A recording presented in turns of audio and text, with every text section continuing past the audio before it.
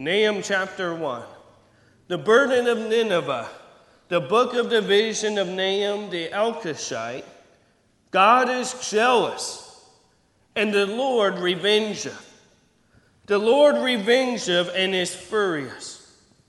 The Lord will take vengeance on his adversaries, and he reserveth wrath for his enemies. The Lord is slow to anger, and great in power, and will not at all acquit the wicked. The Lord have his way in the whirlwind, and in the storm, and the clouds are the dust of his feet. He rebuketh the sea, and maketh it dry, and drieth up all the rivers. Bashan languisheth, and Carmel and the flower of Lebanon languisheth. The mountains quake at him, and the hills melt, and the earth is burned at his presence. Yea, the world and all that dwell therein. Who can stand before his indignation? And who can abide in the fierceness of his anger? His fury is poured out like fire, and the rocks are thrown down by him.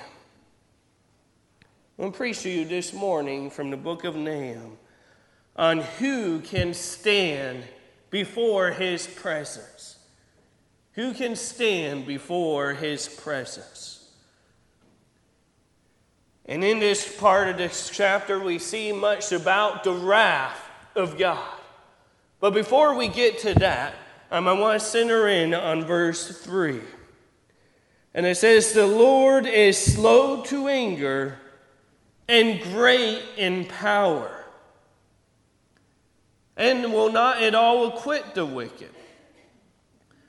And so first here we see that the Lord is slow to anger. Okay, now in this book of Nahum, God is angry. God is angry at Nineveh. God is angry at the Assyrians. And he will not acquit the wicked. They must pay for their crimes. They must pay for their brutality. But here there's that disclaimer that says, the Lord is slow to anger. When the Bible speaks about the anger of God, it's not talking about the wrathful anger of man. You know, like James 1:19 says, wherefore, my beloved brethren, let every man be swift to hear, slow to speak, slow to wrath, for the wrath of man worketh not the righteousness of God. And so here typically, when man gets in his wrath, he ends up acting ungodly, typically. You know, Proverbs 16:32 says, he that is slow to anger is better than the mighty, and he that ruleth his spirit than he that taketh a city. And so here the Bible is saying is, man, he that is slow to anger, he that has self-control of his own emotions is better than a mighty army. It's better than one that could conquer a city. It's one that could control his own spirit. Now, anger of itself is not sin, but it's important to be slow to anger. You know, the Bible says, be angry and sin not. You know, when there's sometimes times where it's righteous to be angry. You know, when they made the house of God a house of merchandise where people were making their private profit when they came to the house of God, Jesus was angry about it. That's not what the house of God was for. And he had righteous anger. The Bible says, let not the sun go down upon your wrath. You know, being angry should not be a continual state of your lifestyle. You shouldn't be angry every day and then at night and then wake up angry and bitter. Proverbs 15:18 says, a wrathful man stirreth up strife, but he that is slow to anger appeaseth strife. Proverbs 19:11 says the destruction of a man, defer of his anger, and it is his glory to pass over a transgression. Now, you know what? Sometimes someone maybe does commit some kind of fault to you. You don't always need to respond in anger. But you could defer that anger. You could pass over the transgression against you. Psalm 145, verse 8 says, "The Lord is gracious and full of compassion, slow to anger, and of great mercy. The Lord is good to all, and his tender mercies are over all his works." It's Old Testament. You know, a lot of times people want to say, oh, the Old Testament is all wrath, and the New Testament is all about God being loving. But no, you see them both in both. You see the wrath of God in the Old Testament, as we've been reading in Nahum, and you see of the grace, the mercy of God in the Old Testament as well. And in the New Testament, likewise, yes, we see that Jesus is meek and lowly, that he'll give his people rest. Well, you read in Revelation 19, and you see Jesus, the Son of God, whose name is the Word of God, comes down, conquering and coming down, bringing his wrath, bringing his judgment upon a people that brings their army to come against the Son of God. And he destroys them with the word of his mouth. That is the same Jesus that came riding on a donkey, meek and lowly. Mercy, grace, and the wrath of God are not at all incompatible. Now understand that God expressing wrath is not like a human losing his temper. God does not flash with anger and then all of a sudden throw an unsuspecting angel across the universe. And then go, oh, I'm so sorry. I just lost control of my emotions. That's not how God's wrath works. It's not that he just lost his temper. But his wrath goes upon a deserving people.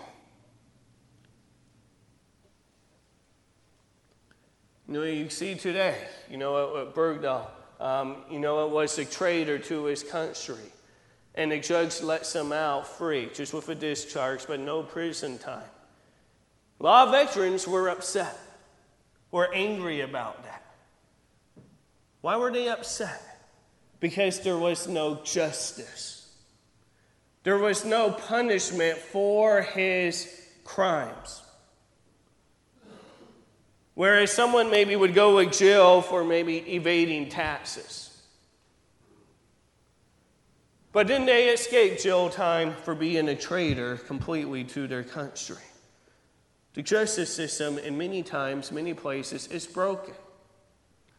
And yet, same people that will complain about the wrath of God or that God is so condemning. But we condemn other judges when they don't execute the right wrath, when they don't execute justice in society. And now God is love, as 1 John 4:16 says. But because God is love, justice is a necessity. And the people of Israel have suffered brutality from Nineveh, had their people killed, had all kinds of violence done unto them. And so God is going to pour his wrath upon Nineveh. Now understand, go ahead and turn to 2 Peter chapter 3. 2 Peter 3.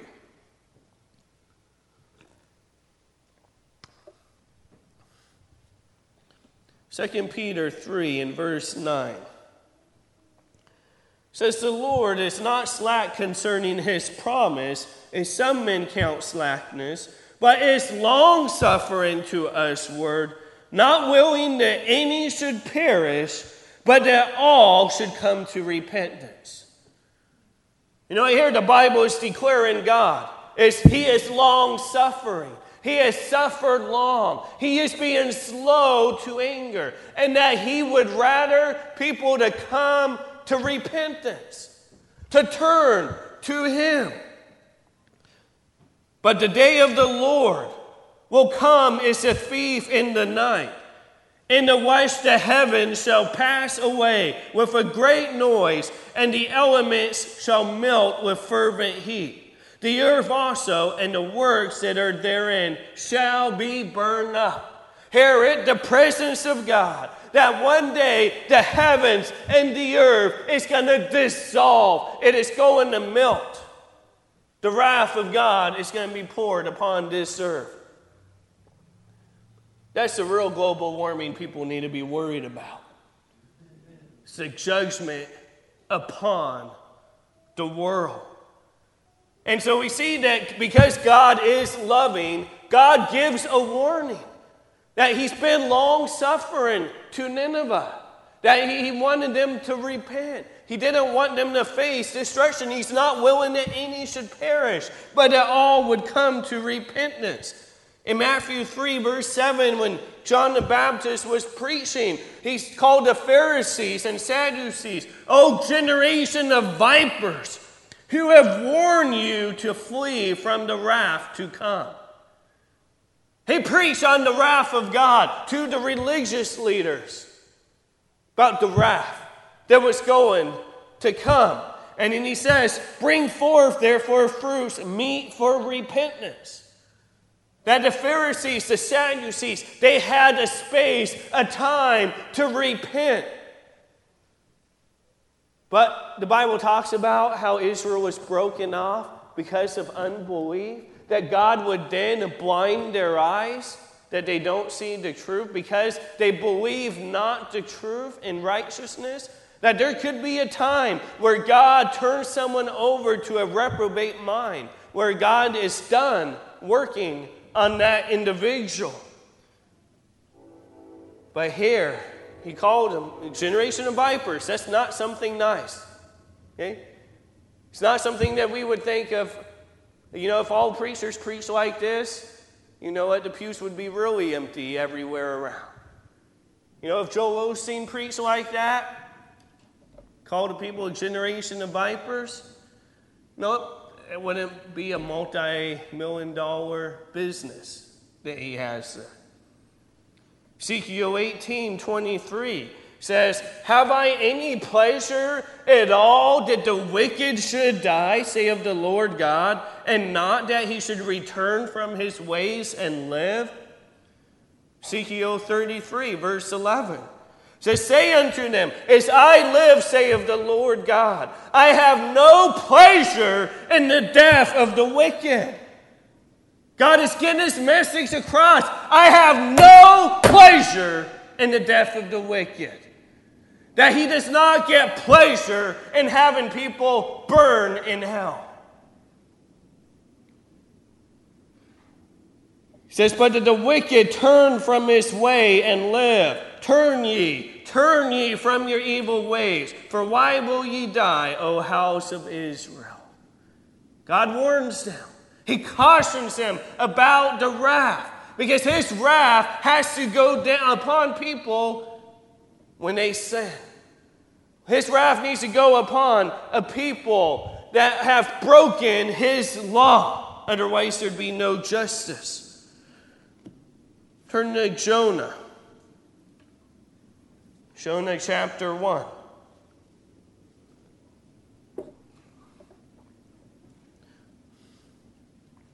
Jonah 1 in verse 1. It says, "Now the word of the Lord came unto Jonah the son of the Amittai, saying, Arise, go to Nineveh, that great city, and cry against it, for their wickedness is come before me." But Jonah rose up to flee from Tarshish from the presence of the Lord, and went down to Joppa, and he found a ship going to Tarshish. And so here we see God sent Jonah to the city of Nineveh. And who was the one that wasn't merciful? It wasn't God. It was Jonah. Jonah didn't want to go. Well, eventually, he ends up saying, "All right, Lord, I'll go." And so Jonah 3, He says, and the word of the Lord came unto Jonah the second time, saying, Arise, go unto Nineveh, that great city, and preach it unto it the preaching that I bid thee. Don't just go and give a soft, a smooth message. You preach what I told you to preach. To preach what God told him to preach. And God's message is not always just about butterflies and rainbows, but about judgment. That he will come and he will judge the world. In verse 4, it says, And Jonah began to enter into the city a day's journey, and he cried and said, Yet 40 days, and Nineveh shall be overthrown. That's the message God told him to preach. 40 days, Nineveh is going to be overthrown. Many of the false prophets in the Old Testament, they spoke what the king wanted them to say. What the state, what the government wanted them to say. In Nazi Germany, what the churches often did? They preached what Hitler wanted them to say. They didn't have the backbone to say, be like John the Baptist and preach to Herod and say who you have as your wife isn't your wife, that he took his brother's wife. They were willing to preach the word of God to the kings. Preach the word of God, even when it conflicted with the state. And here Jonah is preaching against Nineveh. And then we see what happens. So in verse 5, so the people of Nineveh believed God and proclaimed a fast and put on sackcloth from the greatest of them to the least of them. And then go to verse 9. And then he says, Who can tell if God will turn and repent and turn away from his fierce anger that we perish not? And God saw their works, that they turned from their evil way, and God repented of the evil that he had said that he would do unto them, and he did it not. You see, God wanted Jonah to go and preach a message that wasn't tickling the ears so the people would repent. When the false prophets would preach and say peace and prosperity were coming, when God already promised judgment, the people didn't repent. Instead, they worshiped their idols. They worshiped their false gods. And then God's judgment would come upon the nation. And the prophets would be held accountable. And that they would be called on the carpet for being a people that hated the people, rather than being shepherds that cared for the flock of Israel. They were spreading a false message of hope when destruction was imminent. See in chapter 4, but it displeased Jonah exceedingly, and he was very angry. And he prayed unto the Lord and said, I pray thee, O Lord, was not this my saying when I was yet in my country? Therefore I fled before unto Tarshish, for I knew that thou art a gracious God and merciful, slow to anger, and of great kindness, and repentest thee of the evil. And so Jonah didn't want to go because he knew God was gracious. He knew God was just. He knew God would hold Nineveh accountable for their actions and their rejection of God. And Jonah wanted them to face that judgment. And so mankind often wants to think of God as just some evil guy in the sky. But when we see it in the Bible and see in life, it is mankind that is more cruel than God is. God is merciful. God is gracious.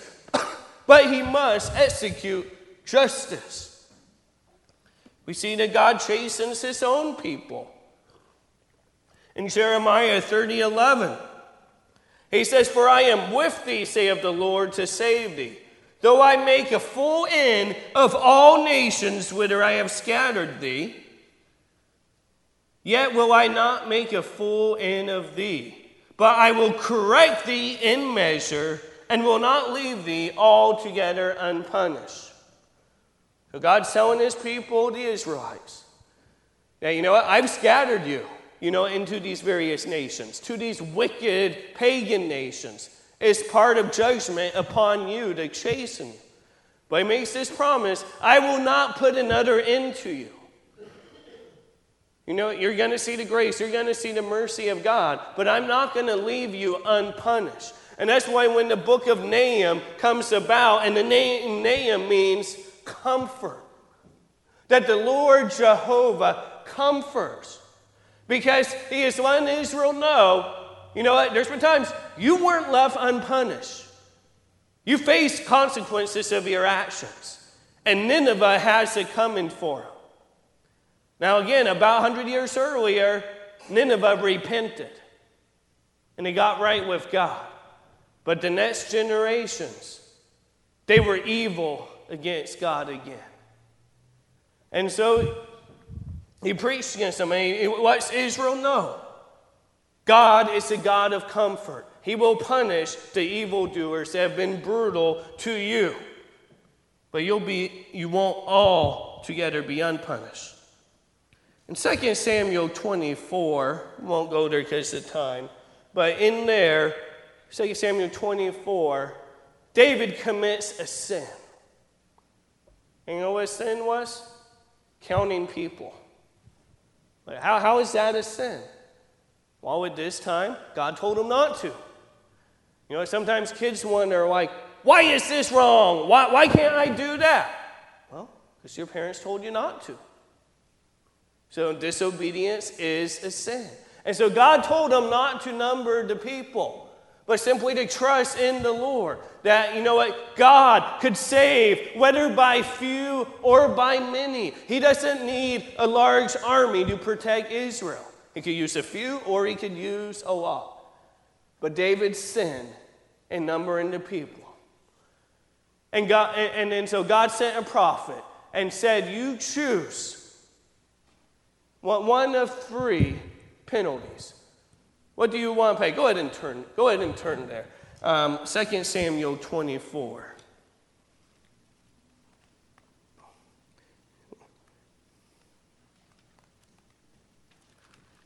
Second Samuel chapter 24, and God gives them three choices. Do you want to suffer a famine? Do you want to have your enemies pursue you? Or do you want a pestilence? 2 Samuel 24, verse 12. Or verse 13. So Gad came to David and told him and said unto him, shall 7 years of famine come unto thee in thy land? Or wilt thou flee 3 months before thine enemies while they pursue thee? Or that there be 3 days pestilence in thy land?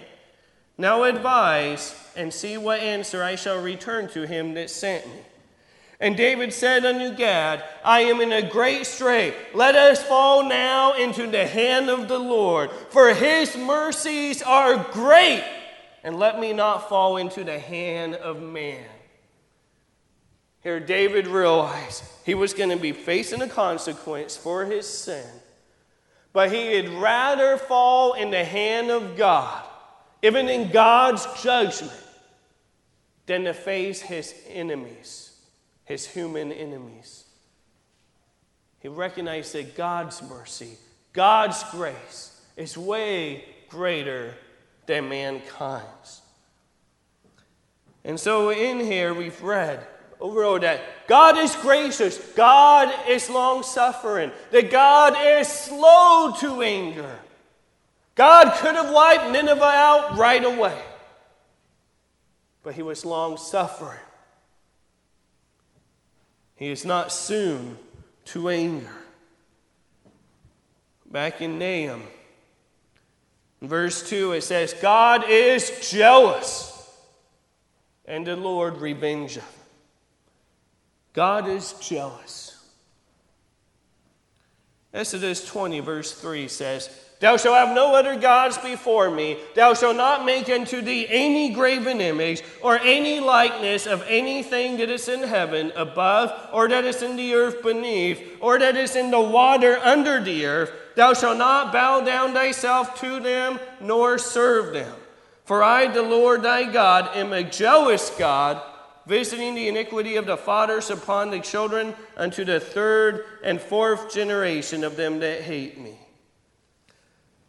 Sometimes people will question, what, God is jealous? Isn't jealousy a bad trait to have?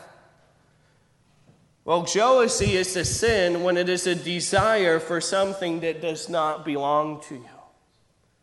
When you're jealous of someone else, of what they have that you don't have, then it's an act of covetousness, a heart of covetousness. It's jealousy. And that is wrong. But that is not the type of jealousy God is having. God is jealous over something that rightly belongs to Him. Worship belongs to God alone. Not to these idols of gold, not to these images made out of wood. All things that God initially made the materials for. And then man is making it into their own images that they want to make, and they're worshiping it. Worship belongs to God. And so God has every right to be jealous because it belongs to Him. He's not wishing for something that doesn't belong to Him. We see in Nahum that God is jealous over Israel. That Nineveh has been torturing Israel. And God is jealous as a husband would be over his wife. Look at it this way. If a husband sees another man flirting with his wife, he is right to be jealous. Because that's his wife. She belongs to him. For only he has the right to flirt with his wife. This type of jealousy is not sinful, but entirely appropriate. And being jealous for something that God declares to belong to you is good and appropriate. God will punish the people that tortured Israel, His people. Nineveh tortured them. And God is jealous over His people with a godly jealousy and will punish those that tortured Israel. In Nahum, it says that He is great in power.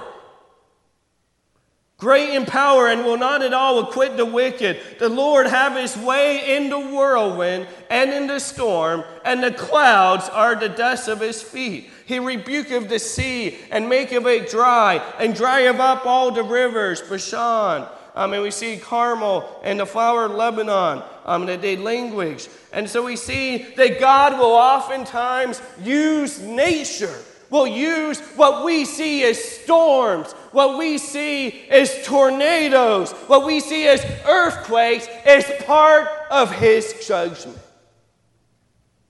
It's part of His judgment.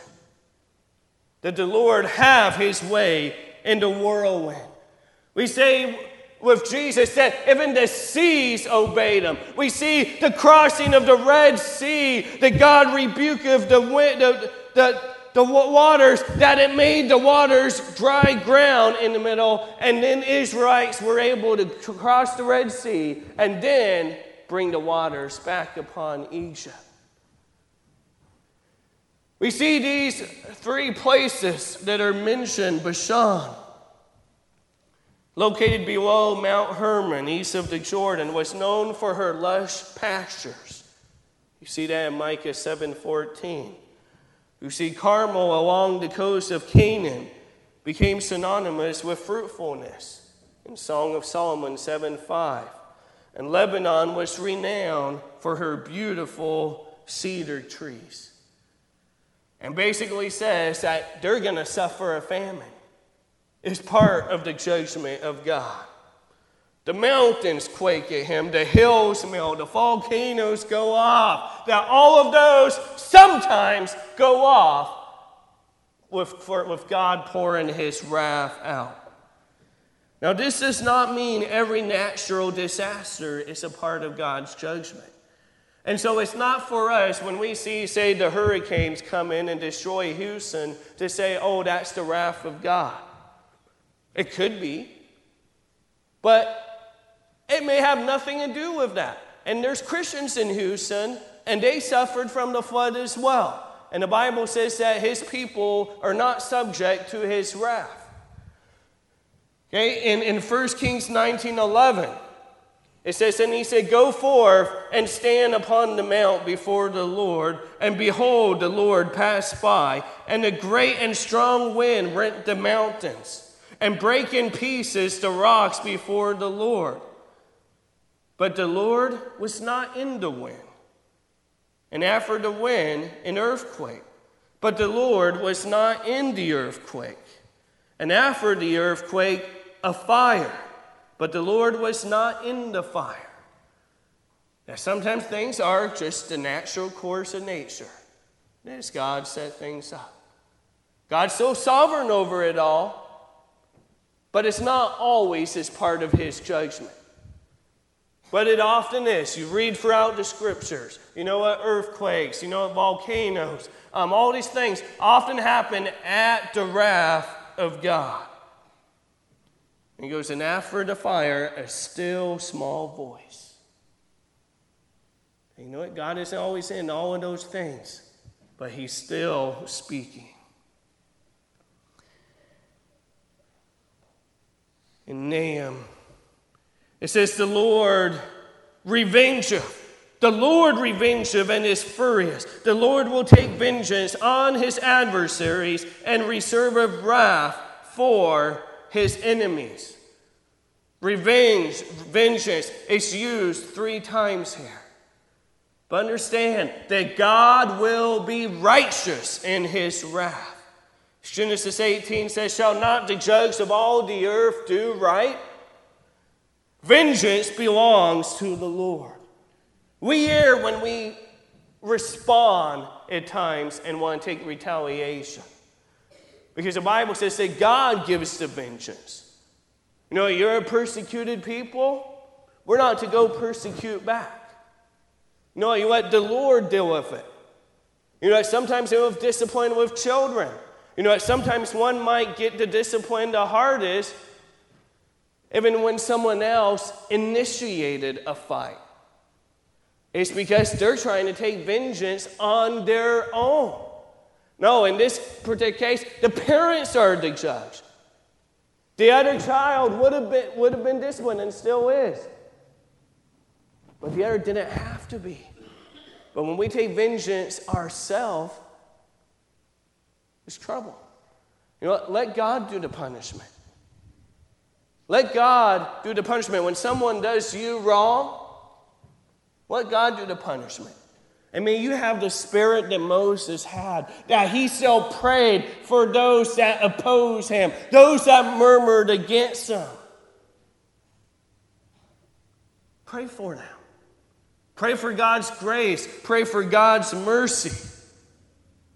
Hebrews 10:30 says, for we know him that have said, vengeance belongeth unto me. I will recompense, saith the Lord. And again, the Lord shall judge his people. It is a fearful thing to fall into the hands of the living God. Go ahead and turn to Romans 1.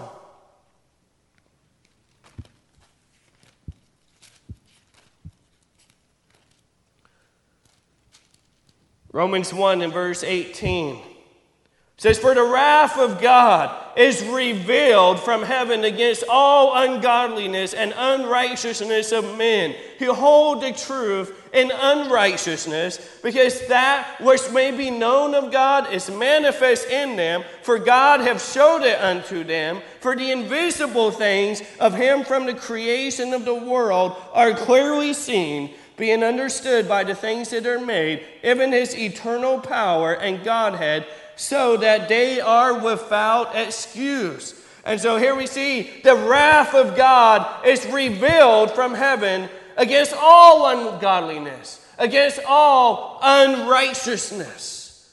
And so the Lord is furious. God is angry with Nineveh. They've been a wicked people.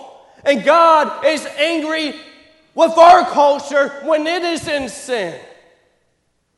When our culture ends up glorifying sexual things that are sinful, incest, homosexuality, fornication, adultery, all of this is sin, and God is angry with it. God despises it. God has made man in his image, and he took woman from man and said, here's two, that they shall be one flesh. He's given the blessing of marriage. He loves us as his people. But when we take what God has created as wonderful and beautiful and pervert it, God is displeased. God is displeased with a culture that glorifies witchcraft. That first they come out with these old cute little shows. Sabrina, the Teenage Witch. You know, you still get in a lot of Disney movies, and they have the good witches. And then we should soak it in. What offends God ought to offend us. We ought to have nothing to do with that which God despises. God is angry with the wicked every day. God will judge. You know, so often people will say things like, you can't judge me. You can't judge me. God is my judge. It is a fearful thing to fall in the hands of a living God, an angry God. We ought not to say those words lightly. Yes, we as Christians, we don't want to be coming across as condemning, but being gracious. But sometimes that means giving them the message that God gave. And that this is sin, this dishonors God, and we must repent, and we must turn to Christ. And you don't say that out of hate or out of, I'm more righteous than you. You say, no, so that they could have a relationship with Christ, a relationship with God. God is going to judge, and his wrath is going to come out. And we see, as we read through the book of Nahum, that his wrath does come upon the unrighteous here. And verse 6 says, who can stand before his indignation? And who can abide in the fierceness of his anger? His fury is poured out like fire, and the rocks are thrown down by him. Who can stand before his indignation? Who can abide in the fierceness of his anger? Again, people will say the wrath of God is incompatible with a loving God. But no, wrath and mercy are not incompatible. They are exercised toward different objects. The wrath of God is poured upon an unrepentant people, and his mercy is shown upon a repentant people. Both are sinners. Both have done wrong. Both have been guilty before Almighty God. Joel 2. We're going to turn to Joel 2.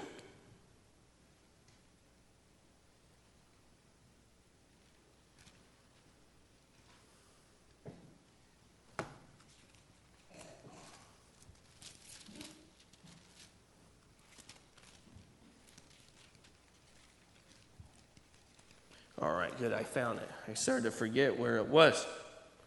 Joel 2, verse 10. Says, the earth shall quake before them, the heavens shall tremble, the sun and the moon shall be dark, and the stars shall withdraw their shining, and the Lord shall utter his voice before his army, for his camp is very great, for he is strong that execute of his word. For the day of the Lord is great and very terrible, and who can abide it?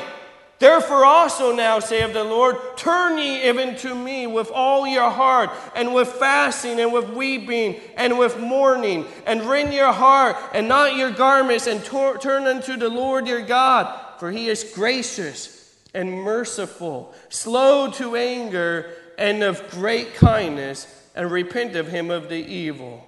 Who knoweth if he will return and repent, and leave a blessing behind him. The wrath and the mercy and the grace of God both exist because both must exist. It's a necessary part of God's moral character to abhor evil as well as to love good. Go ahead and turn to Acts 17.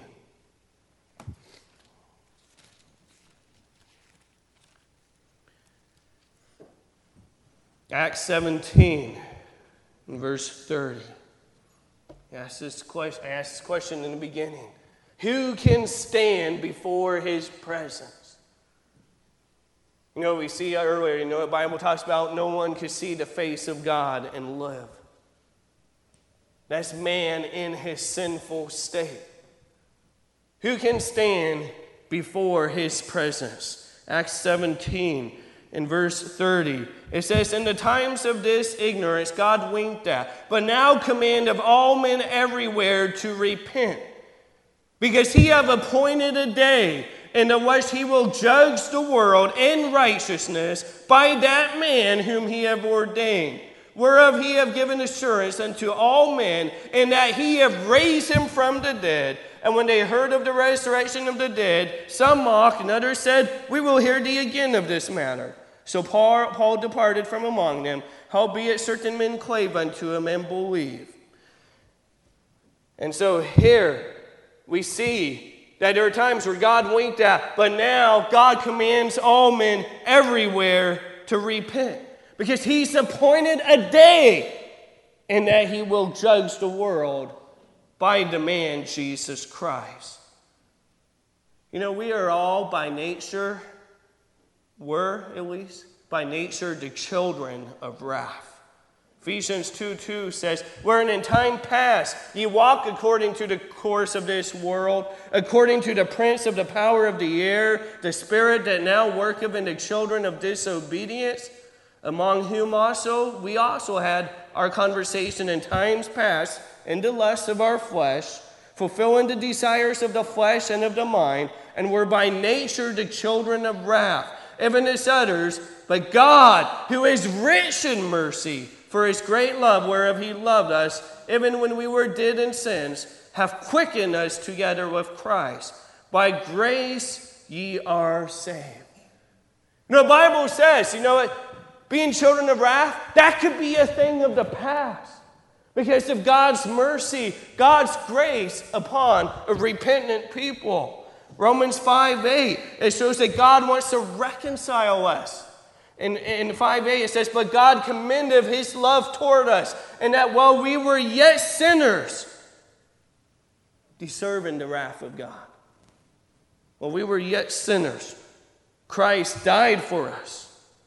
Much more then, being now justified by his blood, we shall be saved from wrath through him. For if when we were enemies, we were reconciled to God by the death of his Son, much more being reconciled, we shall be saved by his life. And not only so, but we also joy in God through our Lord Jesus Christ, by whom we have now received atonement. God's given us a way of deliverance through the person of Jesus Christ. He's delivered us from the wrath to come for believers.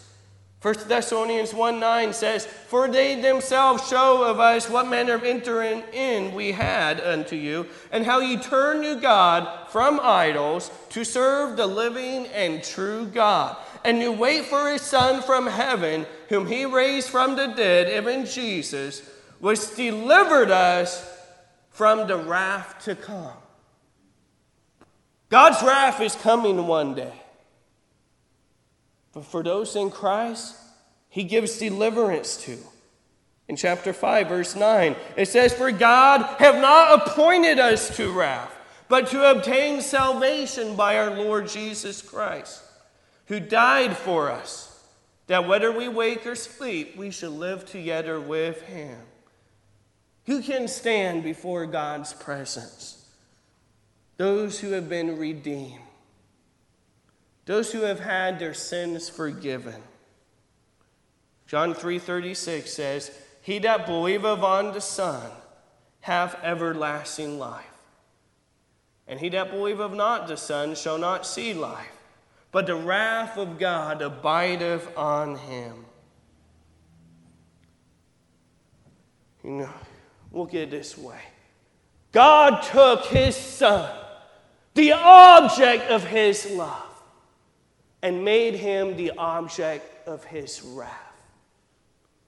It pleased him to bruise him for our iniquities, that we who are children of wrath, we that are sinners, we that deserve the wrath of God, we're the object of God's wrath. But now we could become the sons of his love, the object of his love, because of Jesus' sacrifice, his propitiation. I mean, he became the substitute for us, where we deserve the wrath of God, but Jesus took our place. He was the propitiation, not for our sins only, as 1 John says, but for the sins of the whole world. But they must believe. They must receive Christ. The Bible says, as many as receive him, to them gave he power to become the sons of God. That we, who deserve to be the object of God's wrath, could be vessels that he shows his mercy to. What a gracious God we serve. A merciful God. A God that's loving. A God that sent Jonah to Nineveh because he loved the people of Nineveh even though they were wicked. But he had to execute justice unless they turned to the Lord. Then they could have God's mercy. If you don't know Jesus as your Savior today, you don't know him. If you don't know you have eternal life, you could be an object of his mercy, of his grace. Let's go ahead, all heads bowed, eyes closed, and let's go ahead and stand. As the pianist comes forward and plays this song, use this time for prayer. If you don't know Jesus, your Savior, come let me know, and we'll go to another room, and we'll show you from the Bible how you could have eternal life. Your lady, my wife, could go. If you're a believer, you're already a Christian, spend this time in prayer. Come to the altar if you wish, or you could stay where you're at. It's a fearful thing to fall in the hands of a living God. And God chastens his own people. You know, we may be saved. We're saved from the wrath that's to come. But there could still be chastening. And it's so much better to avoid the chastening. Or if you're in the chastening, to then repent and draw nigh to God. So I don't know where your heart's at. I don't know your secret sins. I encourage you to take this time to confess it to the Lord. Pray for others, family members, friends, neighbors that currently have the wrath of God that's upon them, that's coming on them, going to come, unless they seek Christ. Unless they receive Christ as he reveals himself to them. Pray for them. Better yet, go to them and share them the gospel.